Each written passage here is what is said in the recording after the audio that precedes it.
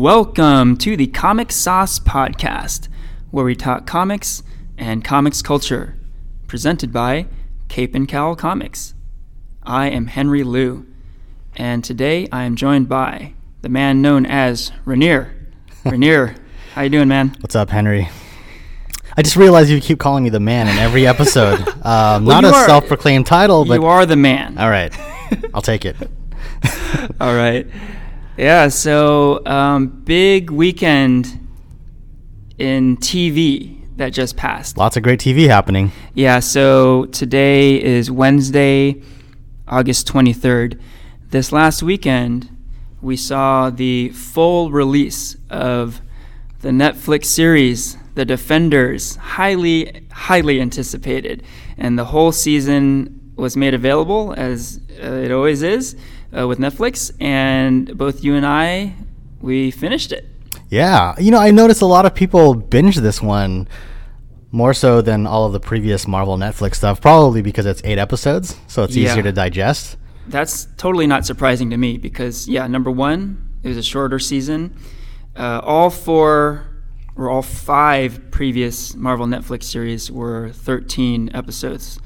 So Defenders was 8. But also, there's anticipation. So this was basically the TV equivalent of the Avengers. This was the big, coming together, the big superhero team up that a lot of people were waiting for. Yeah, this was the big gala, the big ball. Yeah. And not to be outdone, episode 6 of Game of Thrones released as well. And this was, not the season finale, but it was pretty epic. Man, they are upping their game every weekend. I keep thinking to myself, how are they going to top it next weekend? But they've been managing to do that. They've been setting the bar really high. Yeah, absolutely. So we'll talk about both Defenders and Game of Thrones. So let's start with Defenders. So I'm glad we were both able to watch the whole season, so we can talk about it comprehensively in its entirety. And spoiler warning for anyone tuning in. Yeah, big time spoiler alert. We'll go into all the nitty gritty details, right? Yeah. All right. So I don't know. Just initial thoughts. You just finished this last night, right? Yeah, I binged the first 4. The remaining 2 I split, or the remaining 4 I split in half. Okay. With Daredevil, with all the other ones, I took my time with it because I wanted to enjoy it in stride. Yeah. But I quickly realized everyone was finishing it the day of release, and I had to run away from spoilers everywhere. So FOMO. Yeah. So right? I wanted to get ahead of this one and not be spoiled. But it was much easier to do so. The runtime was a little shorter, I noticed, for a lot of episodes. They were like 45 minutes as opposed to a solid hour that most of the other Marvel shows had.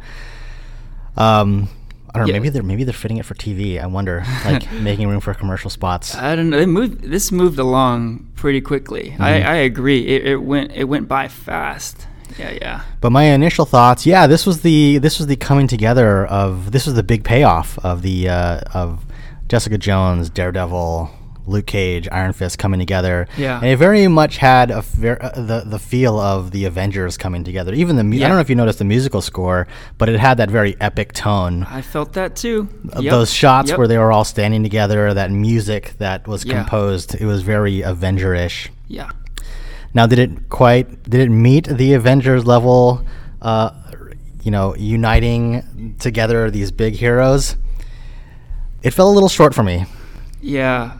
It's hard to compare it with the Avengers just because it's kind of another level. But but you can't help but compare a bit because all the things you said, there's a lot of similarities in how they're putting this together. And, like the music, like you said, and just like a lot of the shots were reminiscent. Yeah, don't get me wrong. I enjoyed it. It was fun. But it did fall a little short. And you're right. It's not quite the cinematic universe that Marvel Universe or, that the Avengers movies are. Yeah. But Netflix has a unique opportunity here to flesh out these stories over a period of separate episodes. So you're getting a lot of mini movies, down the road. Mm-hmm. And again, while it was fun, it felt like it fell a little short. I have to say I agree. If it could have been better. I felt it really could have been better. But yeah, before we go on to my thoughts, since it's so fresh in your mind, any specifics, like what kind of fell short for you? Well, let me start with what I did like. Okay, I did like the meeting between the Iron Fist and Luke Cage. Yeah. Their first interaction, their first scene together is essentially a fight. Yeah. And you see the Iron Fist in his full glory with his glowing hand, and Luke Cage, his stature as a building that can't be moved or shot through. Yeah. And you see both of them in full glory. Yeah, that scene, man.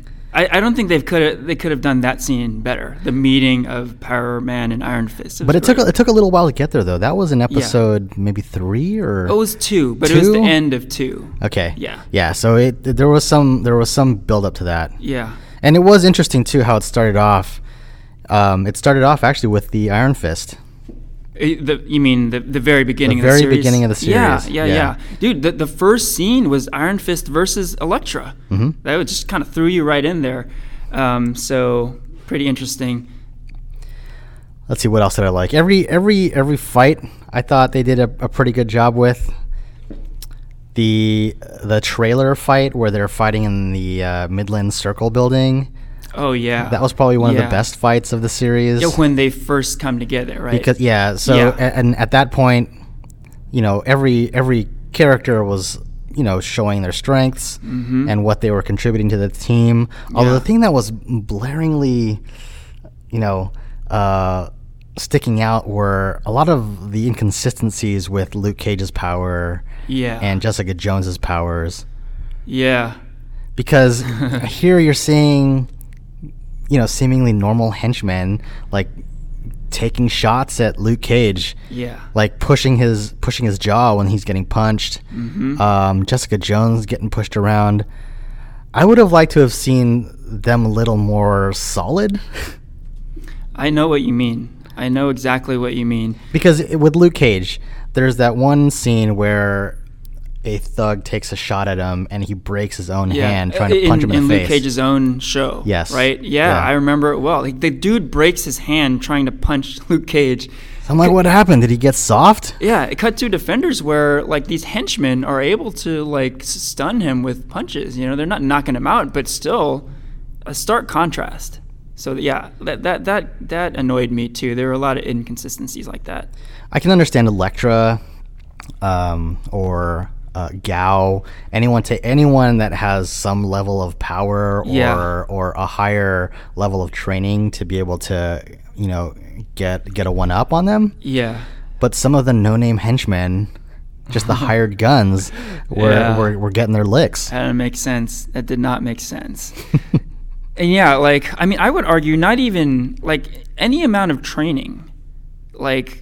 What Luke Cage has proven is that he's like a brick wall, that's why I like the first meeting of Danny and Luke so much, because dude, Iron Fist is throwing everything he's got at Luke Cage and nothing is happening, and that is consistent with what we've seen before. Luke Cage is this immovable object. It's not until Iron Fist summons his Iron Fist where he actually can do some damage. But what doesn't make sense is, just random henchmen or, even someone with like martial arts training. It doesn't matter how much you've trained. You're not going to be able to harm a guy who, like, someone breaks their hand trying to punch out, with Gao, with Elektra, they seem to have something else. Like, they have these powers. Like, Elektra, before she died in Daredevil season 2, it seemed like, she's highly skilled, highly trained, but she doesn't have superpowers. It feels like she has some superpowers here in Defenders, it's right? Still a little muddy for me as far as what she is. She's got super strength, right? It seems like that to me, but it's definitely not explained. But she can't take a bullet like Luke Cage. Doesn't look like it. Yeah, there's some stuff that's just we don't know. She's named Black Sky here, right? And it seems like the Black Sky does have some superhuman abilities. Oh wait, sorry, I was talking about Jessica Jones, not Elektra. Oh, Jessica Jones. Okay, correct. She has super strength, but she's not invulnerable. Like so she can get Cage. shot and she can get cut. Yes, yeah, and we saw that on her show. She can't take a bullet, but she can take a punch. Yeah, I mean, I think. I feel like it's a gray area here. There's all kinds of gray area, but.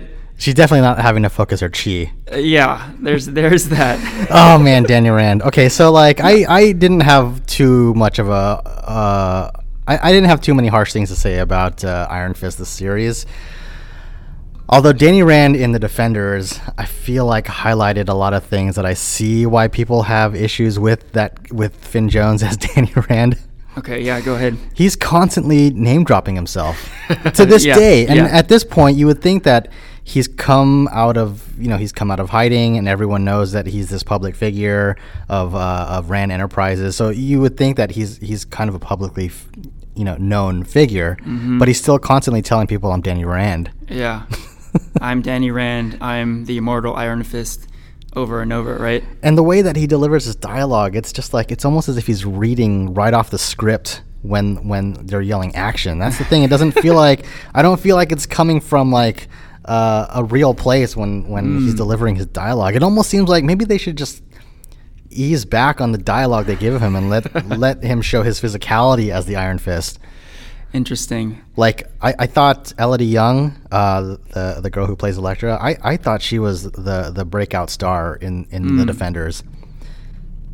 She was, with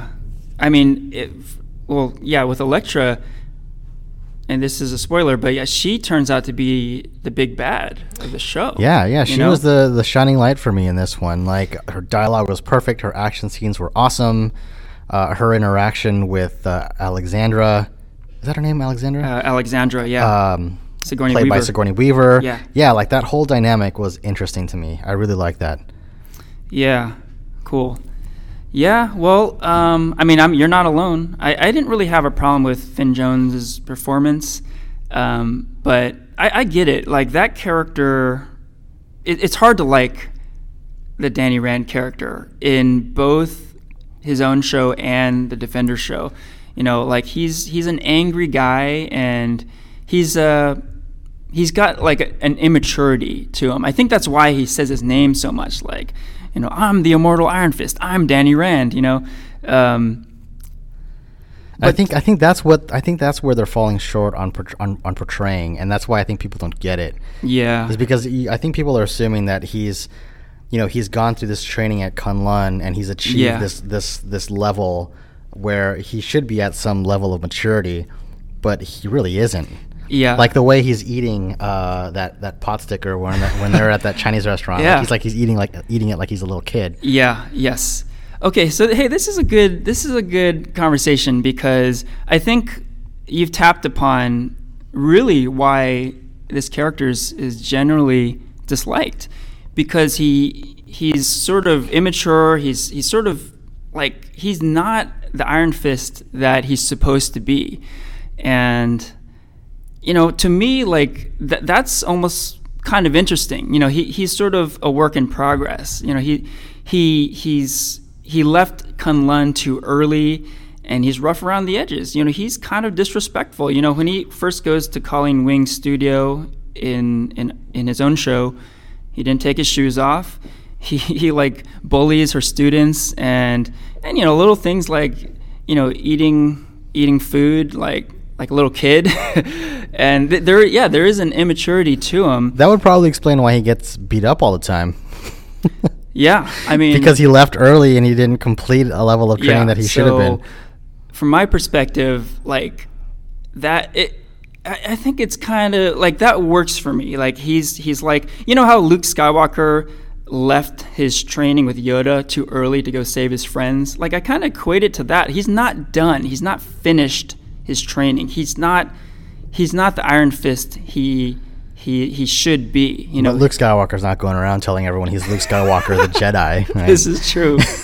Yeah. There's an arrogance to him too, and that really rubs people the wrong way. But to me, I think it's a character arc. I think he's working his way to becoming the Iron Fist he needs to be, but he's not there yet. You know.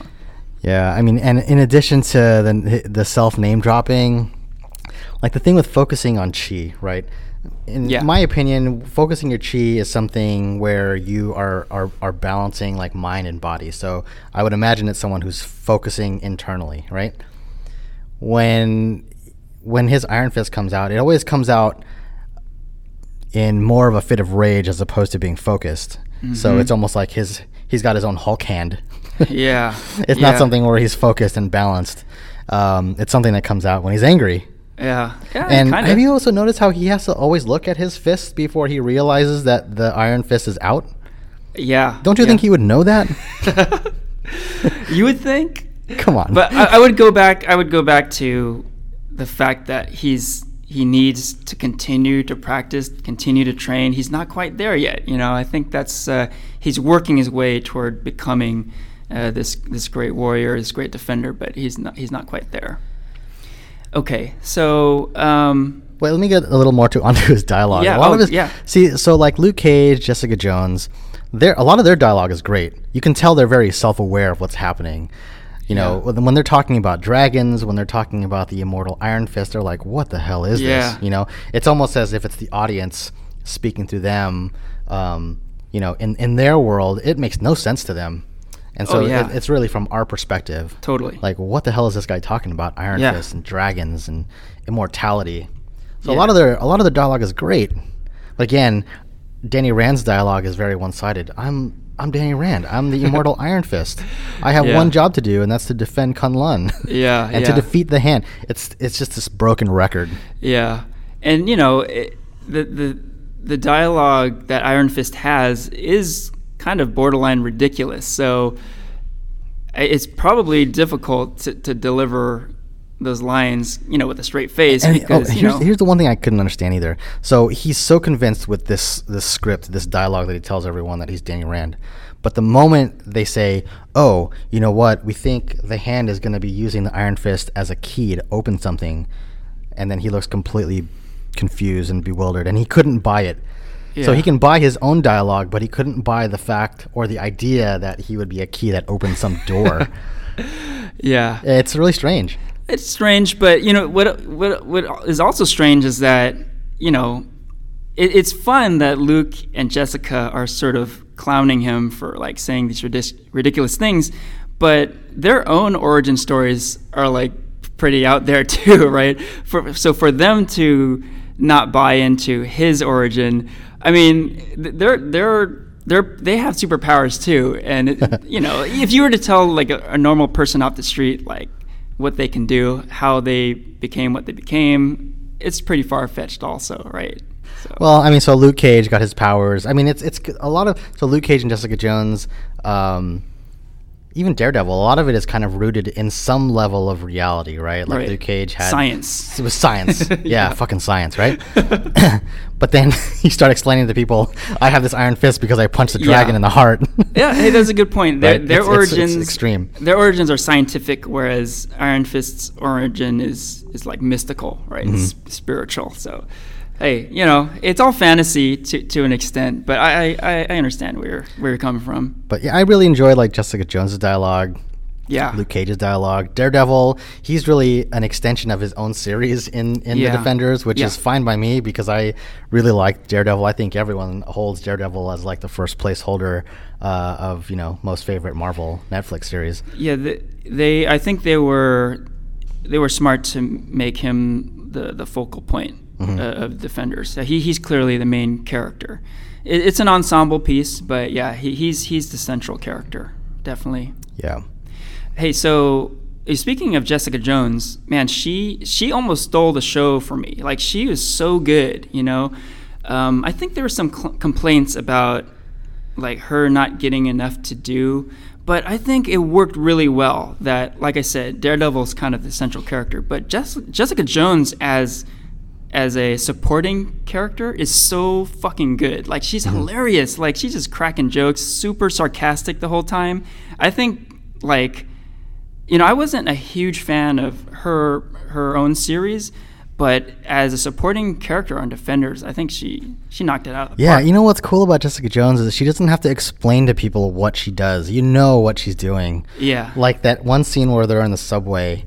It's her, Luke Cage, and Daredevil, and there's a homeless guy sleeping across from them. She just gets up, no dialogue. She just gets up.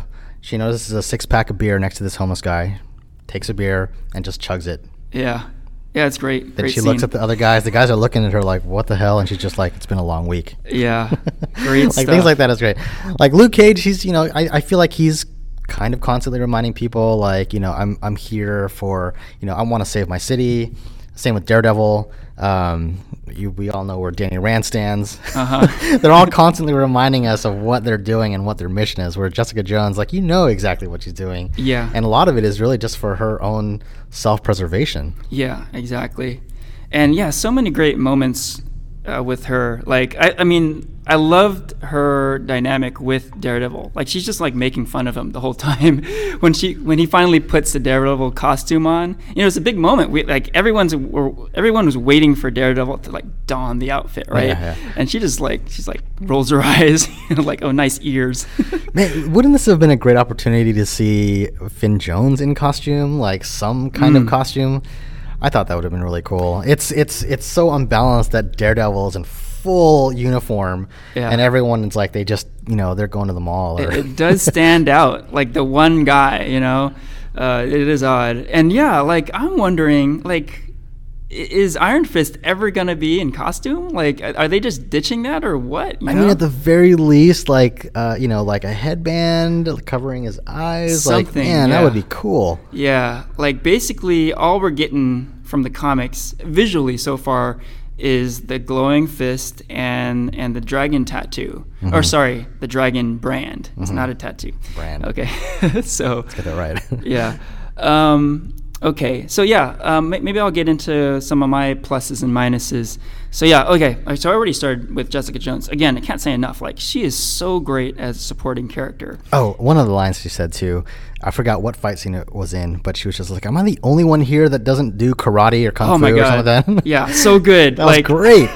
Yeah, because it's like what you're saying. She's saying what everyone is thinking, that what the audience is thinking. Mm-hmm. Like, she's just like, she's our voice, and she's so spot on. It's so good.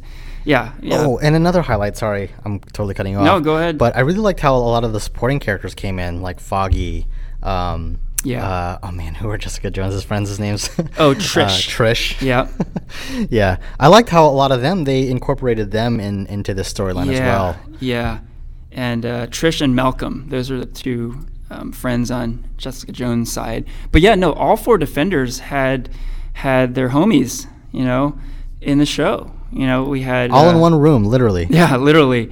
And it initially it seemed like that they were just kind of like in danger and they needed to be protected. But as it turned out, like, a lot of them helped the Defenders too. So those supporting storylines were pretty cool. I think particularly Misty Knight, Colleen Wing, and Claire Temple. They were all pretty instrumental in helping the Defenders, and it'll be cool to see those characters, to see what they do for the future. Yeah, Misty Knight especially.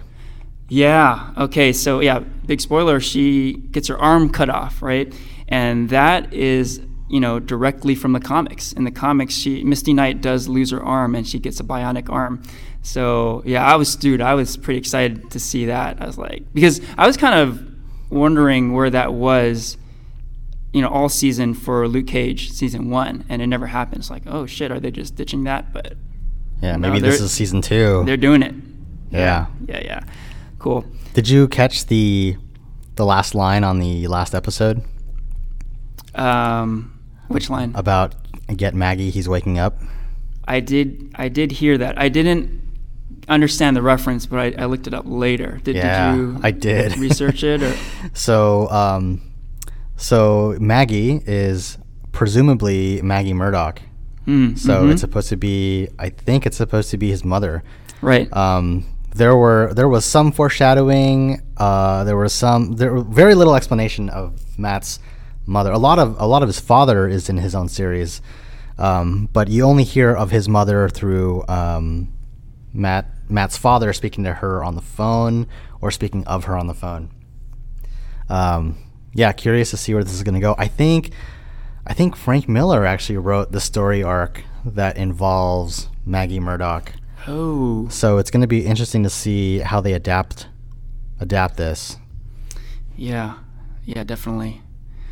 And speaking of that last episode, the big shocker was the apparent death of Daredevil.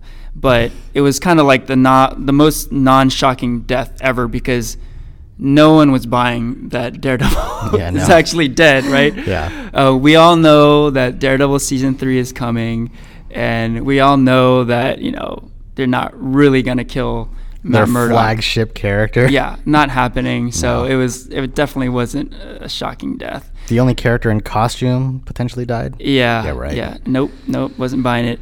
That's another thing. Like, there were no major deaths. I mean, I don't know. Like, I guess. Yeah, that's the thing too. Like the threat. Okay, so the overarching threat here didn't feel all that threatening. Yeah. They kept alluding to the destruction of New York City, the decimation of New York City. That was teased by an earthquake that happened, right? Yeah. But that never happened. Yeah, it wasn't super clear. Like, what if the Defenders weren't able to finish their mission? What would happen? Would the entire city of New York just collapse, or would it just be like this big sinkhole? I think we can handle a big sinkhole. Like, it wasn't super clear. Like, what the stakes were. Where are the Avengers, by the way?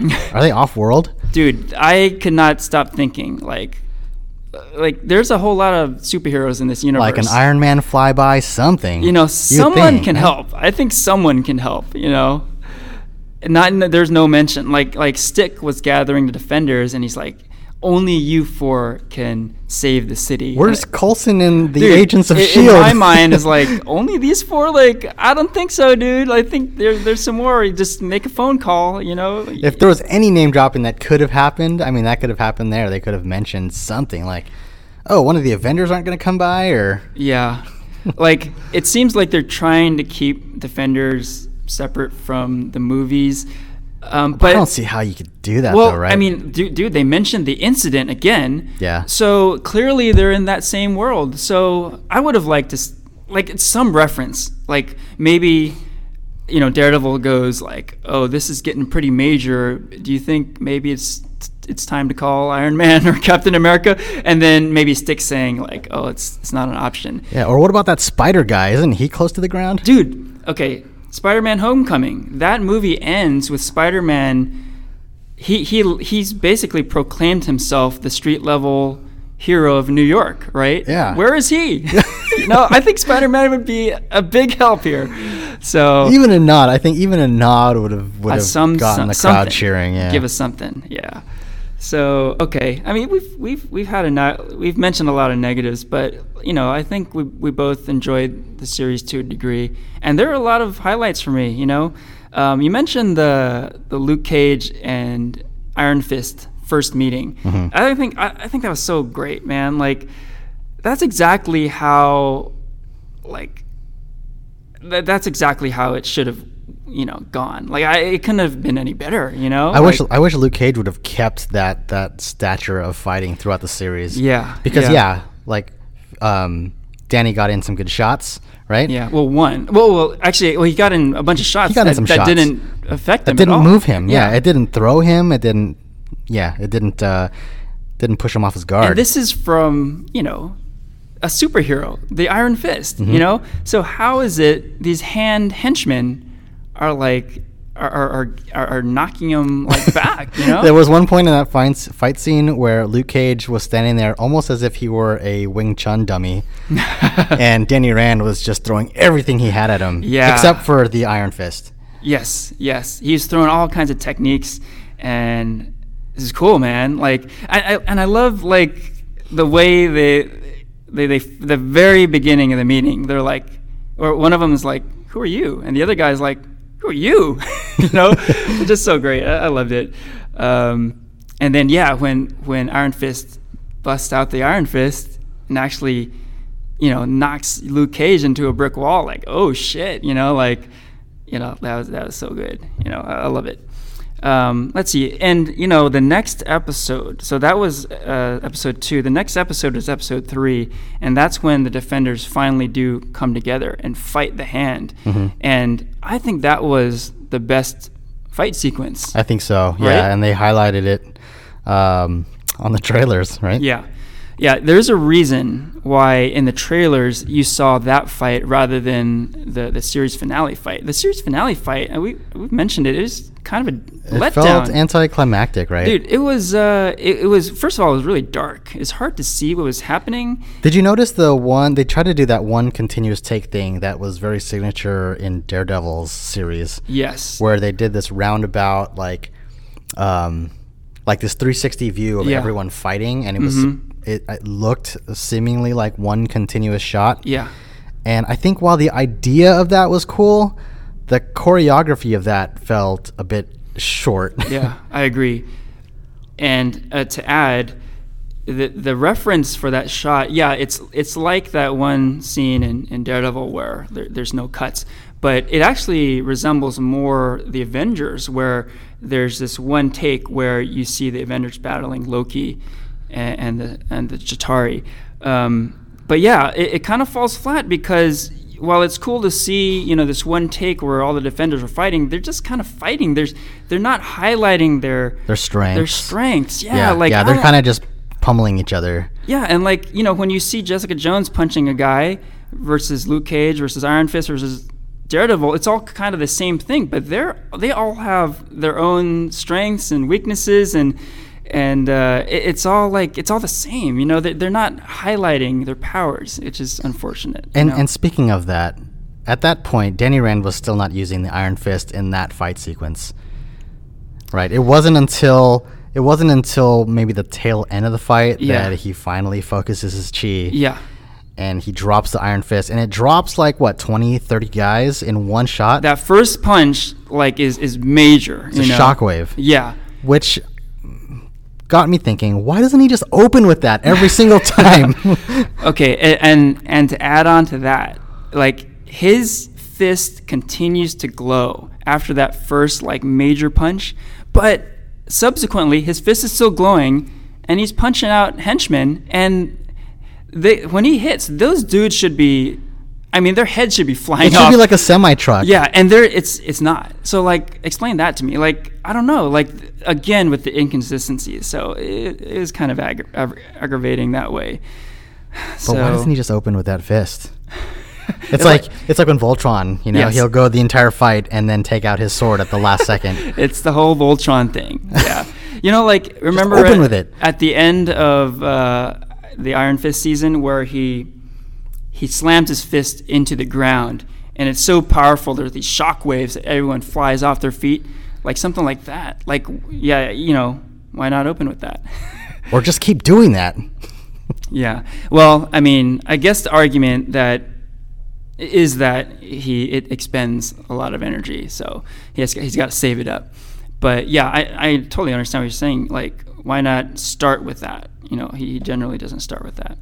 So, but again, going back to that office fight, that one on the flip side was very, very well lit. You can see exactly what was happening, and I thought there was cooperation among the Defenders.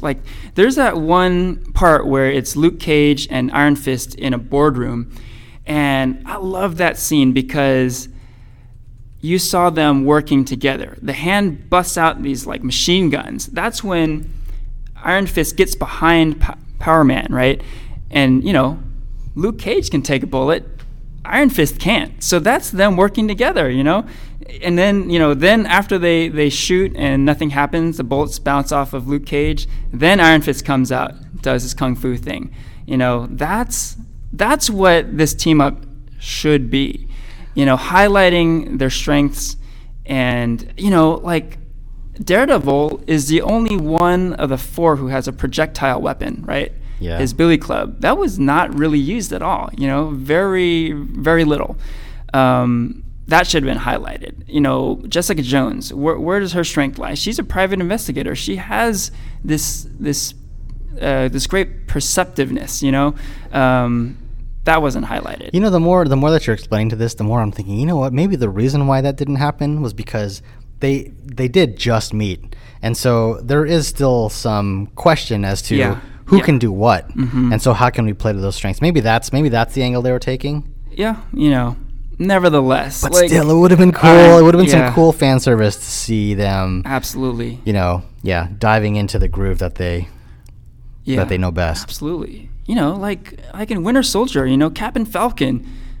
Falcon is carrying Cap around. Like Captain America can do a lot of great things, but he can't fly. So use your buddy's abilities. And I wanted to see stuff like that, and there wasn't a whole lot of that. So what'd you think of the Daredevil and Iron Fist fight? Okay, I listed that as another highlight. I really like that. So I like the fight. Okay. But I think the build-up was a little silly. Right. Now, that was a point where they were considering, like, putting Danny in hiding, right?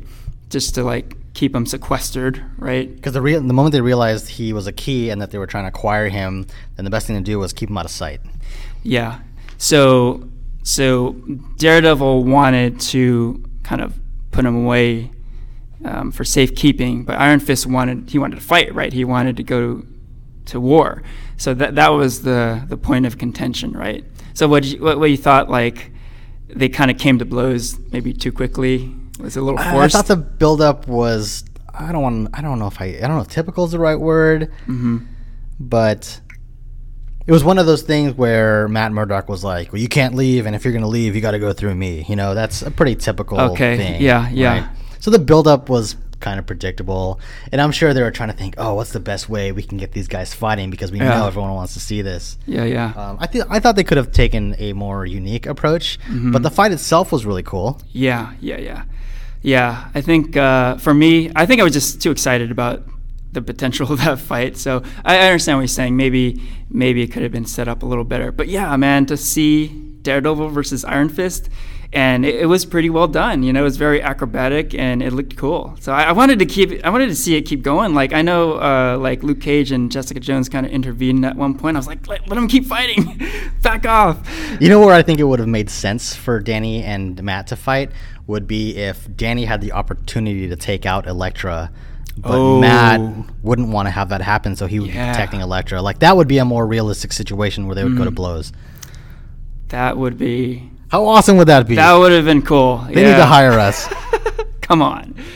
And speaking of other stuff, I definitely wouldn't mind seeing. I mentioned the meeting of Luke Cage and Iron Fist, how cool that was. But just the chemistry between those two characters, I thought was really good. Like, I kind of want to see a Power Man and Iron Fist show. Maybe, I don't know. I mean, they've already announced season 2 of both of the individual series, but why not merge the two and just make it like the two? I thought they were great together, and I think that there's something there, Yeah, I think so too. I'm curious if Defenders season 2, I'm sure they're going to do Defender season 2, right? I don't think they've announced it, but I don't think there's any question that that's going to happen. So what else? There was that one episode 4, that it took place entirely in that Chinese restaurant. I thought that was kind of cool. Some might say it was a little boring. It was mainly all dialogue, but I thought it kind of set the stage well. Oh, here's one thing that stuck out to me too. Yeah. I thought it was cool that office building fight in Midland Circle had happened where Matt, he was the only one that disguised himself. Oh yeah, and I thought it was cool that he had used Jessica Jones's scarf. That was funny, as a disguise. Yeah. But what was weird was that previous to that point, she already knew who he was, because he walked into an interrogation room, introducing himself as Jessica Jones's lawyer. Yeah. So Jessica clearly knows who he is. Right. And so we're assuming he's putting on this disguise so that no one else can figure out that Daredevil is Matt Murdock or this lawyer. Yeah. So even after the fight in that office building, he's still continuing to wear Jessica's scarf. And why? I thought that was kind of ridiculous, because Jessica already knew who he was. And I mean, sure, did he want to keep a level of anonymity between him, Luke Cage, and and Danny Rand, where Jessica Jones could have easily have just outed who he was? It seemed kind of strange. Yeah, now that you're mentioning it, that is a little odd. Why continue with this facade, right? Okay, so we don't want to ramble on too much, but I think we're kind of in agreement that we enjoyed the show, but it could have been better, and there were a lot of little things that kind of didn't work for us, right? Mm-hmm. Yeah, it's too bad, man. I was so excited for this, and I think, ultimately there was enough positives to make it an enjoyable experience, but can't help but think they could have done things a bit better. You know what I'm thinking? I feel like things were rushed. Like, I feel that way about Iron Fist. I feel like it seemed like they were on a schedule to complete Iron Fist so that they could get him into the Defenders. And I think from Iron Fist to the Defenders, that same, I don't know, I'm just speculating here. I feel like that same rushed mentality had continued. It's possible, it's TV. It's not movies, so with TV, you got to crank out a lot of content, There's several hours, we're not talking about like a 2-hour stretch, this is episode after episode. So with TV, I mean, you got to let it slide a little bit. If things feel a little rushed, I get it. But this is the Defenders, man. This is like the culmination. Yeah, and it was just 8 episodes. It was just 8 episodes. That leads me to believe that maybe things were just rushed and they were trying to fit a schedule.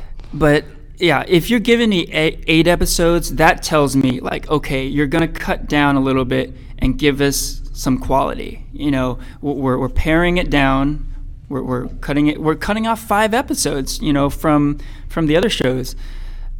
It's got to be. I expected some higher quality here. So let's put it that way. Yeah. All right. So let's go on to Game of Thrones. Yeah. So already? You don't want to talk about the Easter egg dialogue in Defenders? Well, there were some nice nods to the individual series, like at the tail end when Jessica Jones was asking Luke Cage, "You want to get some coffee?" and he kind of gave her this look.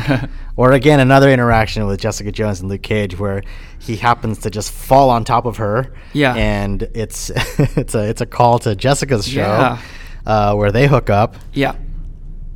Cool. Yeah, no, dude. That was sprinkled, I think, all over. Not just Luke Cage and Jessica Jones, but a lot of that dialogue that called out each of their individual series was sprinkled throughout the Defenders, which I thought was pretty cool. Yeah, for sure. Yeah. Before, it seems like we've kind of gone into a lot of negative territory, but there were a lot of great little moments. Like, those little moments between Jessica and Luke were great.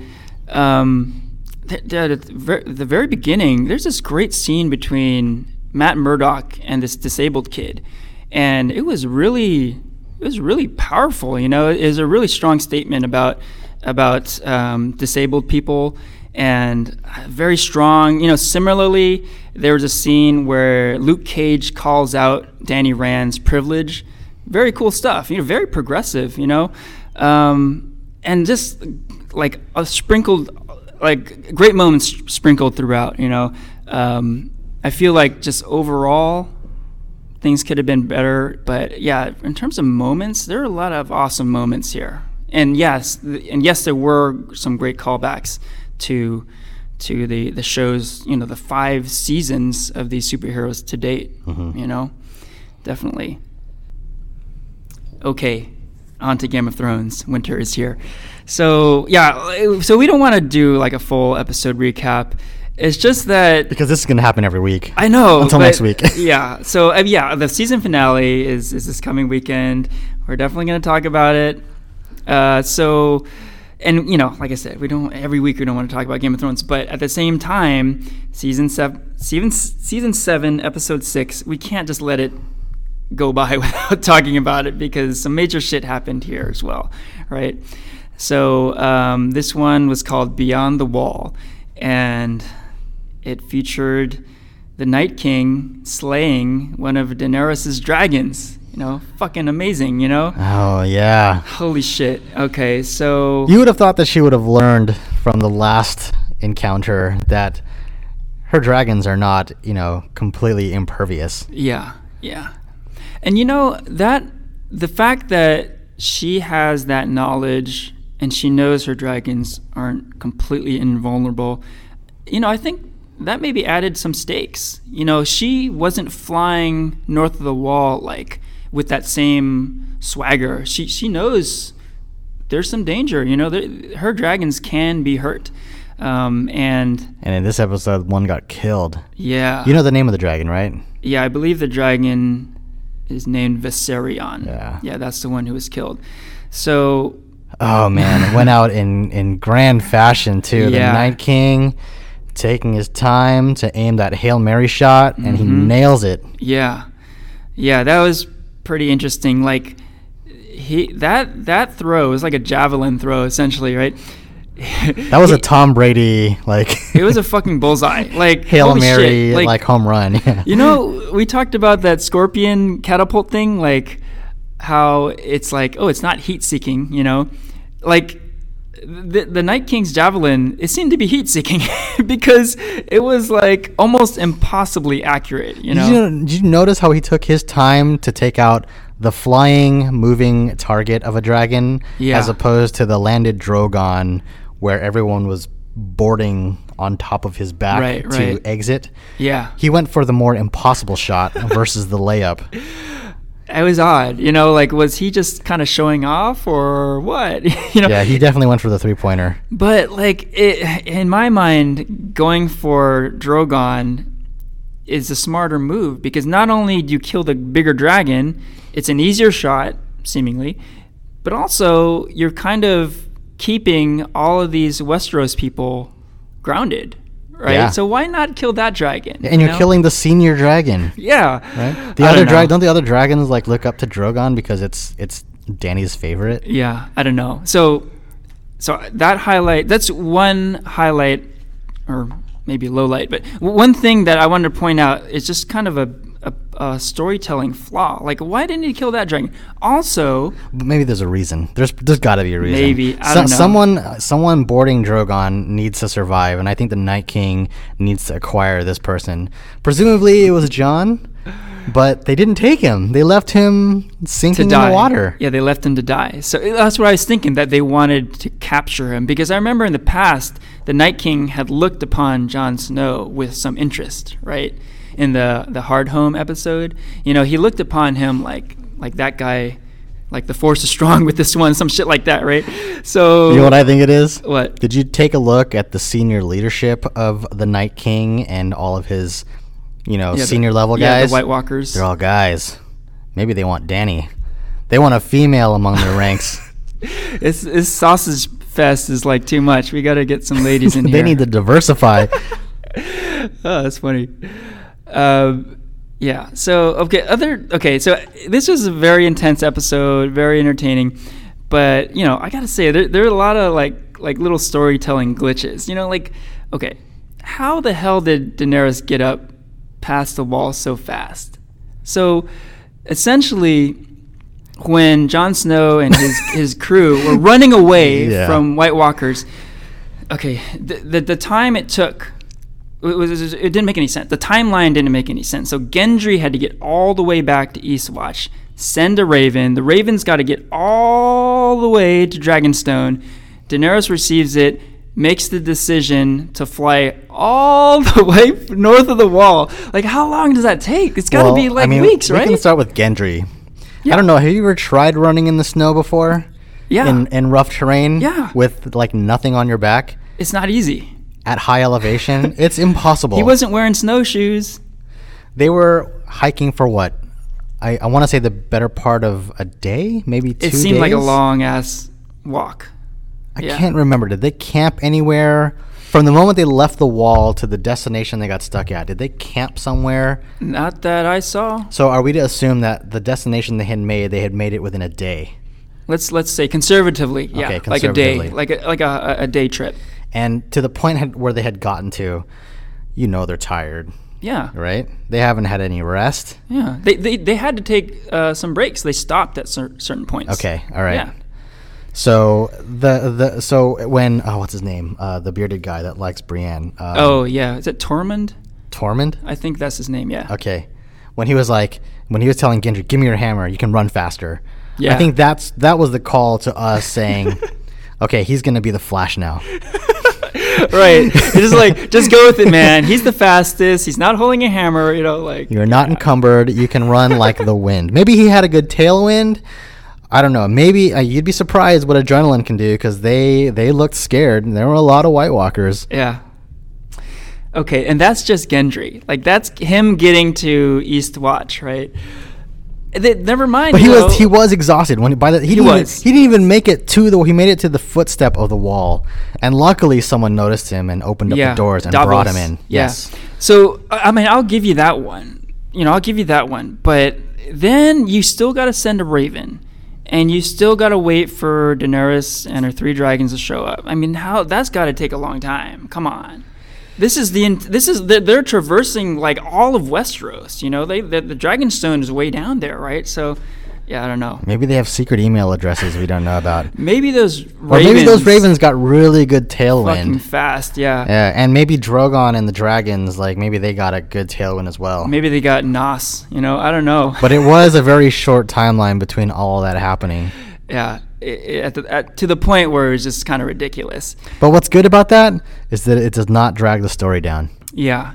Yeah, that's been this whole season. They've been moving things along really quickly, which is cool. It's exciting, but just as a storytelling point, it doesn't make a whole lot of sense. And not only within the context of the season, but maybe more so within the context of the entire series. In the entire series, it takes a long time to get from one place to the other, right? Not for Theon Greyjoy. Yeah, for some people, like Robb Stark, for example, it took him fucking forever to get through Westeros, But for someone like Theon or Euron Greyjoy with his ships, I think he's the Nightwing or the Nightcrawler of the series here. He's teleporting. Yeah, someone's teleporting. Yeah.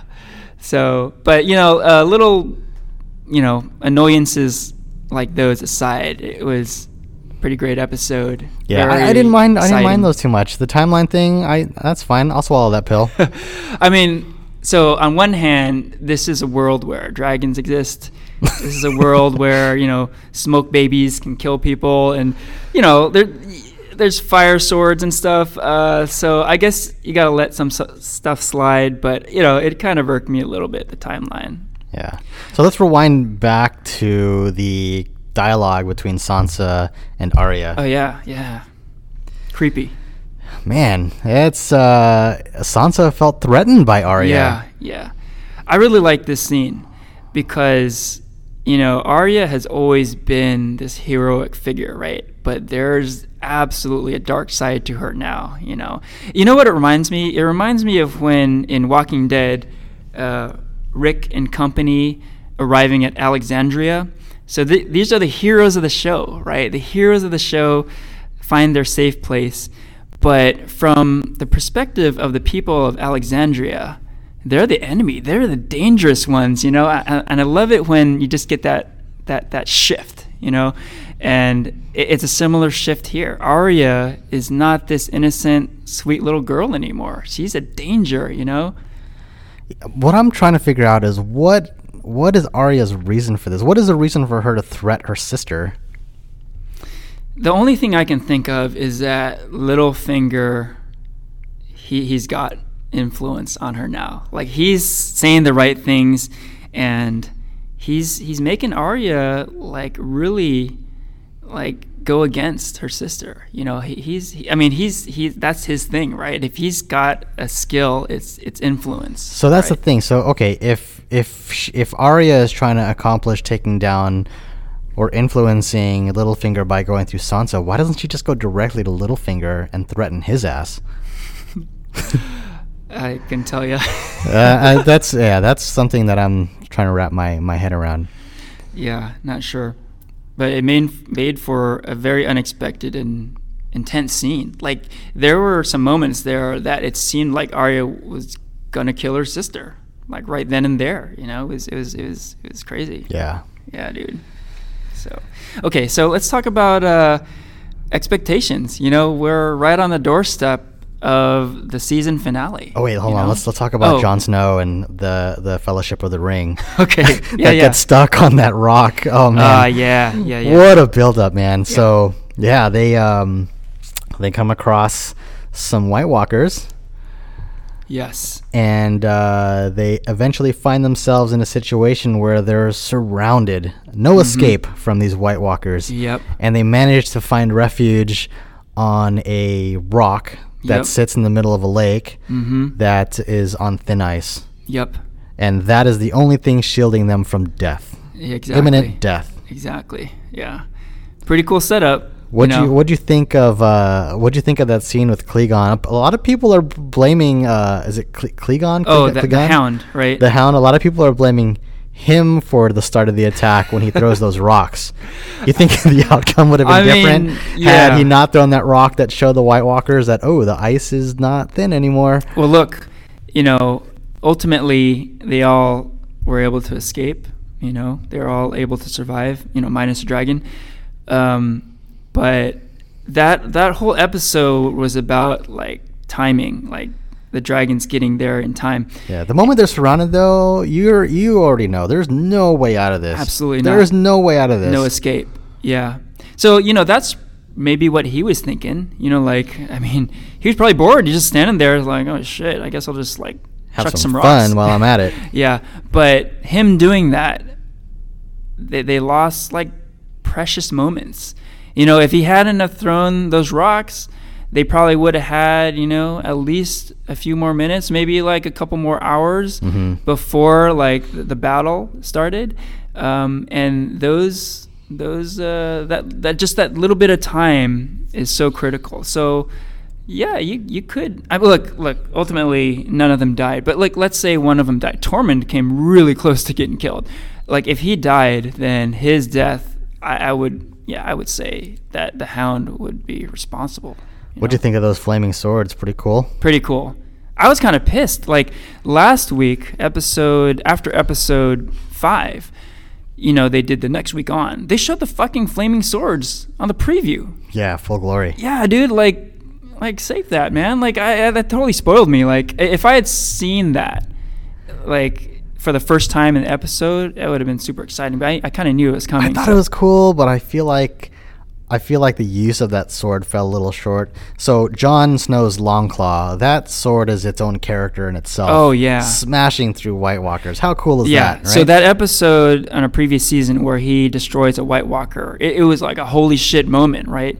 There wasn't any holy shit moment with those flaming swords. In fact, those flaming swords, as it turned out, there wasn't a huge advantage with those, right? Light up the darkness. What else is it doing? Like they didn't seem particularly more effective than like the dragon glass weapons, right? So they didn't keep them they didn't warm them up. They still like froze, right? So yeah. Oh, that's right. Why didn't they use the swords to keep them warm? Right. Yeah, that one dude died from freezing, right? So I don't know. Dang.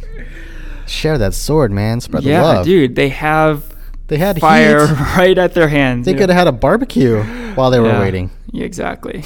So, but yeah, and a light in the darkness. In comes Daenerys with all 3 of her dragons coming to save the day. It had very much the same feel as the Spoils of War episode. Yeah. When they come in and they just tear through their enemies. But this time around, Daenerys is wearing a nice, cool looking fur coat. Yep, she's got her winter wear. Prepared for the wind, prepared for the cold. And they save the day. Yes, indeed. But yeah, we lose one of the dragons. Yeah, at what cost? They lost one of the 3. We lose one of the dragons. Hey, another thing I was thinking, people are saying, oh, well, the dragons are really fast. That's how they got north of the wall in time to save him. But they couldn't have been going that fast because Daenerys, she didn't have any like a helmet or goggles on, like she couldn't have been going that fast. Yeah, how does her hair still stay that nice? Yeah, perfect hair. She's looking, cute. Like I don't know, man. It's kind of silly. Okay, Well, oh, here's another thing too. Why was there no threat to the Night King? Like, yeah, they were taking down the immediate threat to the circle of guys on the ground, but I don't think the Night King was that far away from everybody. Yeah. No fire went their way. They were kind of in this safe bubble. I was thinking the same thing. I almost thought at the very end of that battle that Jon Snow had an opportunity to hop on Drogon, and then he was going to turn around. He's like, wait, this is our chance to end this war. Let's take a shot at the Night King, you know? Because, like you said, he wasn't far away, and, maybe have Drogon swoop in and take his Valyrian steel and take out the leader. He even said it, right? If you take out the leader, if you take out the Night King, then presumably all of the White Walkers, all of the whites will fall. Yeah, they're like a Wi-Fi network, right? Take out the router and lose the signal. Right, exactly. But that didn't happen. No. So that leads us to what next? So Jon Snow, after everyone has boarded Drogon, it's like, you guys take off. I'll hold them down. That wasn't my immediate takeaway. It almost seemed like he wanted to die there. That's what it seemed like to me. Like, why isn't he just jumping on Drogon? Did he whisper, protect the city to Daenerys? I got a different take. Like, I thought he was trying to escape. He couldn't. So apparently what he was doing was he was warding off the immediate zombies that were there so that they could take off. Oh, okay. So that he could open up, a launch pad for Drogon to fly off. Oh, okay. Right. So I think that's what was intended. I could see that. But yeah, as it turned out, he was not able to get on the dragon, and it seemed like, again, Jon Snow was going to die, and he did not. He did not. And here's another problem I had. So, very conveniently, Jon Snow is saved again, this time by Uncle Benjen. Okay, here's my issue with, why don't you just start off with that? Why didn't they just start off with that? Why didn't Benjen just show up? If everyone else conveniently showed up, how come he couldn't have conveniently showed up early on? Distract the White Walkers, give them an opening, and they could escape. Yeah, and the rebuttal to that, of course, is, well, maybe he just showed up then. But the problem there is, again, storytelling. Really convenient that he just so happens to show up right in the nick of time, right? So it's just really far-fetched. It seems silly. Like, he did the same thing with Bran. He saved Bran just in the nick of time. So this guy just shows up at the perfect time, and it's just a little silly. A little too convenient. Yeah. Is Benjen done? He's a cool character. Yeah, man. It sure seems like he's done. I want to see him come back, dude. His character's so cool. Well, the way that he saved the day, I wouldn't be surprised if he just pops up again, so it could happen. I don't know. Yeah, they ended it with him getting swarmed. He didn't get some big, I don't know, did it seem like a satisfying end for Benjen's character? Hey, it's true. Usually when shows like this, Game of Thrones and Walking Dead, when a character really goes away, they go out in like spectacular fashion, right? And so we didn't see that here, right? So maybe we'll see him fight another day. Who knows? And I would love to continue this conversation, but we're going kind of long on this episode, so let's wrap it up. Let's. We'll save it for the finale. Yes, we'll save it. We'll save it. All right, and with that, we can wrap up the episode. This is farewell from Henry and Ranier. See you guys.